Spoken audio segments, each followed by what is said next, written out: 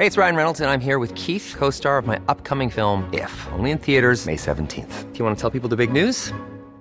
All right, I'll do it. Sign up now and you'll get unlimited for $15 a month and 6 months of Paramount Plus Essential Plan on us. MintMobile.com/switch.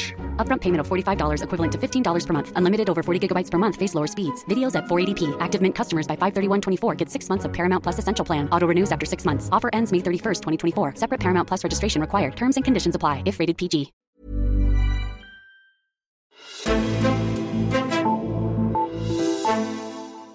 Store dele af Danmark er ved at ende som kulturløse ørkener, hvor den lokale biograf og det lokale bibliotek for længst har drejet nøglen om.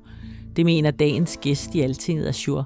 Han har skrevet en meget læst kommentar på Altinget, hvor han giver sit bud på, hvem der skal være kulturminister efter et valg. Og det var et navn, der i hvert fald kom bag på mig. Jeg hedder Signe Løntoft. Med mig her i studiet har jeg Niels Fred Nielsen, og du er kulturkommentator for Altinget, og så har du været kulturredaktør på DR og skrevet en række bøger om blandt andet film og om København som kulturby, og for nylig har du også skrevet om noget helt andet, nemlig om at gennemleve et forløb med en hjernetumor. Velkommen til dig, Niels. Tusind tak. Hvad laver du, når du ikke skriver klummer for Altinget? Jamen, så tager jeg ud og fortæller om mine uhelbredelige meninger om kulturpolitik på biblioteker og i forsamlinger. Jeg giver også kommuner og institutioner gode råd om, hvordan kan man gribe an, hvordan kan man bruge kulturen politisk. Og så skriver jeg på nye bøger. Ja, og nu er det jo en politisk podcast om kulturpolitik, som er sådan et meget bredt ressortområde. Så jeg skal lige høre, hvad for en slags kulturforbruger du har, eller du er. Har du været på Luciana Literature her i weekenden, eller ude at se Danmark rundt? Jeg har faktisk været på Lyngby Stadion og se Lyngby spille fodboldkamp eller i Superligaen mod FCK. Jeg ser rigtig mange fodboldkampe, både på stadion og rundt omkring i landet. Så er jeg også en flittig museumsgæst. Det har dog ikke været den her weekend, hvor jeg har købt en billet til Bob Dylan-koncerten i næste måned. Perfekt, så det er et bredt repertoire, kan jeg høre. Du har i din seneste kommentar inde på altinget.dk givet et bud på, hvem der bliver den bedste kulturminister efter et valg. Men jeg synes, vi skal vente med at afsløre navnet. I stedet så vil jeg spørge dig, hvilke kulturpolitiske emner kan vi forvente, eller kan vi håbe, fordi det er jo ikke altid, kulturpolitik spiller en stor rolle i en valgkamp, men kan vi håbe på kommer op i en kommende valgkamp? Du har fuldstændig ret. Kulturen er tit gemt væk, men så kommer den op som holdningsprægede diskussioner. Kulturen fylder ikke ret meget i nationalbudgettet, men den fylder meget vores følelser. Og noget af det, jeg tror vil komme op, eller jeg ved, Blå Blok vil bringe frem, det er spørgsmålet om Danmarks Radio. Danmarks Radio vil igen blive det store dyr i åbenbaringen. Efter at Løkkes sidste regering sparede voldsomt på Danmarks Radio, så har Socialdemokraternes regering de sidste 3 år givet dem nogle af pengene tilbage, og der synes man i Blå Blok, at nu er Danmarks Radio ved at få for mange penge igen. Så man vil slå på, at Danmarks Radio er ved at blive for stor igen. Så vil man sige, at den socialdemokratiske kulturminister, Anne Halsboe Jørgensen, hun har lavet endnu en skat, nemlig det her såkaldte kulturbidrag, som de store tech-giganter, altså Facebook, Twitter, Amazon, Google, hvad de alle sammen hedder, de skal bidrage med 6% af deres indtjening i Danmark, og de penge skal så gå til dansk indholdsproduktion. Det kan være podcast, det kan være bøger, det kan være tv-serier osv. Sådan at nogle af de mange penge, som tech-giganterne tjener, de så også bliver brugt på at sikre, at vi stadigvæk har en national dansksproget kultur. Så det mener du kan blive sådan en angrebsflanke fra Blå Blok?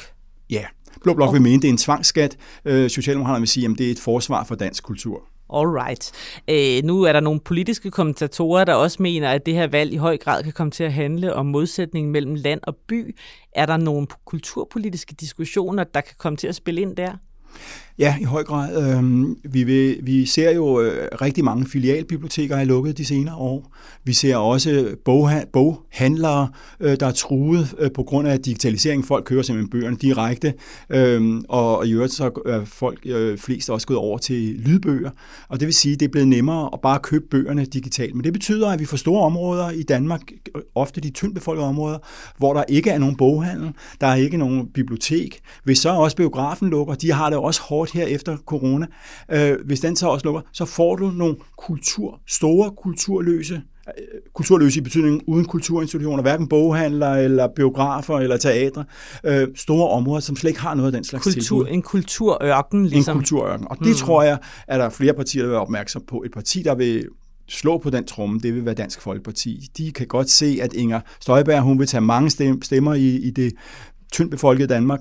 Et område, hvor DF også plejer at stå rigtig stærkt. Så de vil slå på det, og i DF har man sans for kulturen, hvad jeg ikke tror rigtig Inger Støjberg har fået endnu. Hun er nok, og hun er i gang med at lave partiprogram, så hun har travlt med at få, de mest basale områder på plads. Hun taler jo om de fine salonger inde i København. Det må jo netop være noget elitekultur. Ja, og der bliver hun hele tiden kaldt på, hvad mener hun med det? Og det kan meget vel blive et emne i diskussionen. Og der tror jeg så bare, jeg kender ikke nogen af de her fine salonger. Måske skal det Glyptoteket, hun tænker på. Jeg ved ikke, hvad hun tænker på, når hun siger de fine salonger, men hun har jo ret så langt som, at der er ved at udvikle sig kulturørkener i den danske provins. Og hvis ikke nogen begynder at kæmpe for, at vi altså også skal have boghandlere, vi skal også have biblioteker, vi skal også have teatre og biografer i de små byer ude langs vandet, jamen så kan vi få så kan det få store konsekvenser. Og derfor kan det meget vel blive et emne. Niels, din seneste kommentar handler om, hvem der bliver kulturminister efter et kommende valg, og jeg skal lige høre dig, hvorfor er det overhovedet vigtigt, hvem der skal sidde på den post? Kulturministeriet er et lille ministerium i regeringshierarkiet. Det repræsenterer heller ikke særlig mange penge, men det betyder meget værdimæssigt, og det betyder også meget, kulturelt. For kulturen er jo det, der binder os sammen. Prøv at se, hvor meget det betyder for en kulturminister, når Mads Mikkelsen han vinder en palme nede i Cannes, og Susanne Bier hun får en Oscar osv. Det er noget, vi godt kan lide. Det er noget, der også binder os sammen som nation. Når Thomas Vinterberg laver en film som Druk, og vi alle sammen synger med på What a Day, det skaber fællesskab. Det skaber sammenhæng i Danmark. Og det er der ikke for meget af i de her år. Og derfor så er Kulturministeriet, selvom det ikke repræsenterer ret meget penge, alligevel et vigtigt ministerium. Kan du nævne en kulturminister, der har været god? Den bedste kulturminister, vi har haft, vil jeg mene, er den radikale K. Helveg Petersen, der banede vejen for, at også ungdommen fik del i dansk kulturliv, og at kulturinstitutionerne skulle åbne sig op for ungdomsoprøret.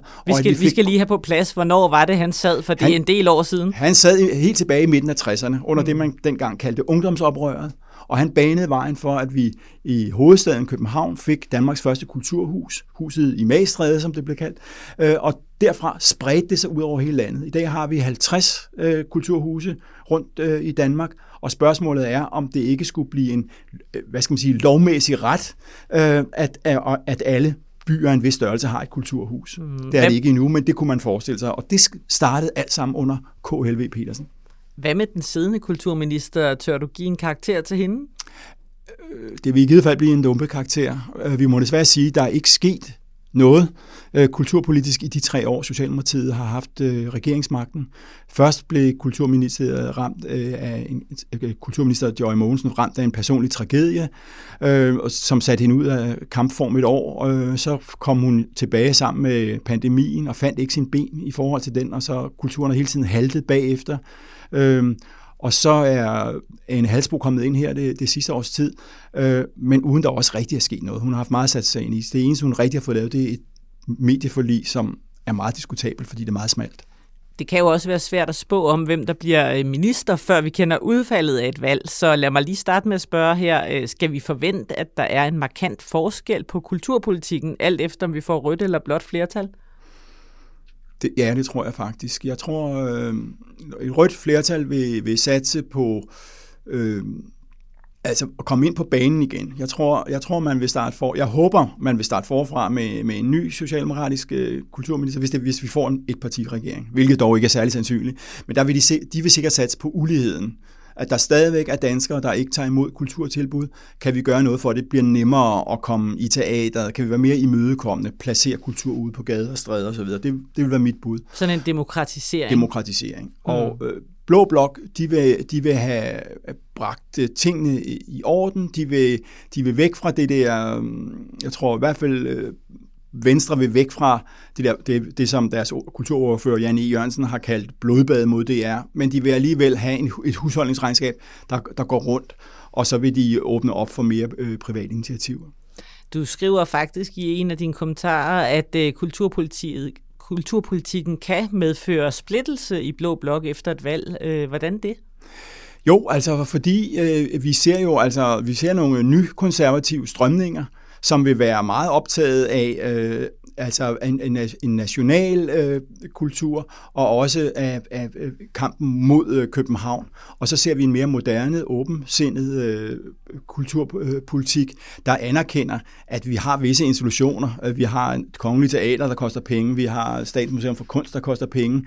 Og det kan vi ikke bare kaste under, under de fri markedsmekanismers lov, fordi så risikerer vi altså, at vi lige pludselig ikke har et kongeligt teater længere.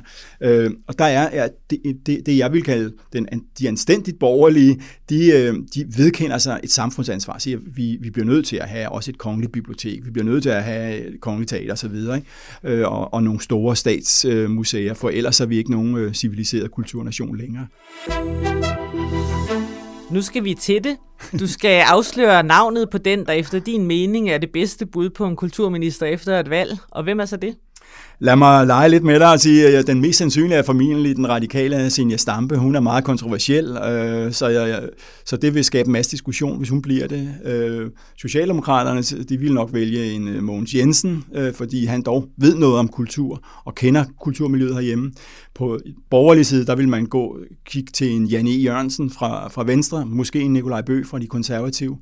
Men den mest sandsynlige borgerlige kulturminister er efter min vurdering Morten Messerschmidt fra Dansk Folkeparti. Vi ved, at han elsker kultur, og vi ved, at hans parti bliver lille efter valget, så de vil også få et lille ministerium, og der vil det passe rigtig godt med Morten Messerschmidt. Men hvem er så den bedste? Det bedste bud, det er en anden Morten, i min bog i hvert fald, nemlig Gyldendals direktør Morten Hesseldal. Han er også krimiforfatter, han laver tegneserier, men først og fremmest så har han en CV, hvor han igen og igen har vist, at han kan tænke langsigtet, og han kan også lægge planer for kulturen, uden at det går ud over, uden at det bliver plat og åndssvagt, om så må sige. Han har før været kulturdirektør i Danmarks Radio, han har været direktør for Det Kongelige Teater, og nu er han i gang med at omdanne Gyldendal fra at være et klassisk forlag til at være en moderne medievirksomhed, der ligesom også arbejder med podcast og så videre, ikke? Så det er dit ønskescenarie. Men du nævnte jo en hel del navne før det, som måske er mere sandsynlige bud. Hvorfor skal posten efter din mening gå til en person, der sidder uden for politik? Kan du svare på det her til sidst? Fordi de danske politikere har fjernet sig alt for langt fra kulturlivet. De sidder og snakker djøf-sprog her inde på Christiansborg. De trænger til noget frisk luft, de trænger til nogle krøllede tanker. Jeg kunne også sige sådan nogle navne som Steffen Brandt fra TV2, Hanne-Vibeke Holst, forfatteren, sangeren Niels Hausgaard. Folk, der kender Danmark, folk, som kommer ud blandt mennesker, folk, som tænker tanker om samfund og politik. Det ville de have så godt af på Christiansborg. Og også som turde tænke lidt skævt, turde tænke ud af boksen. Og er der et område, man kan gøre det på, så er det da kulturpolitikken. Det var nogle rigtig spændende bud her, som bare er lige til at nappe for de politiske partier. Og det var alt, hvad vi nåede i denne omgang. Tak fordi du ville komme forbi, Niels Frid Nielsen, kulturkommentator for Altinget. Det var en fornøjelse. Også tak til dig, der lytter med på Azure. Vi er tilbage i morgen. Jeg hedder Signe Løntoft.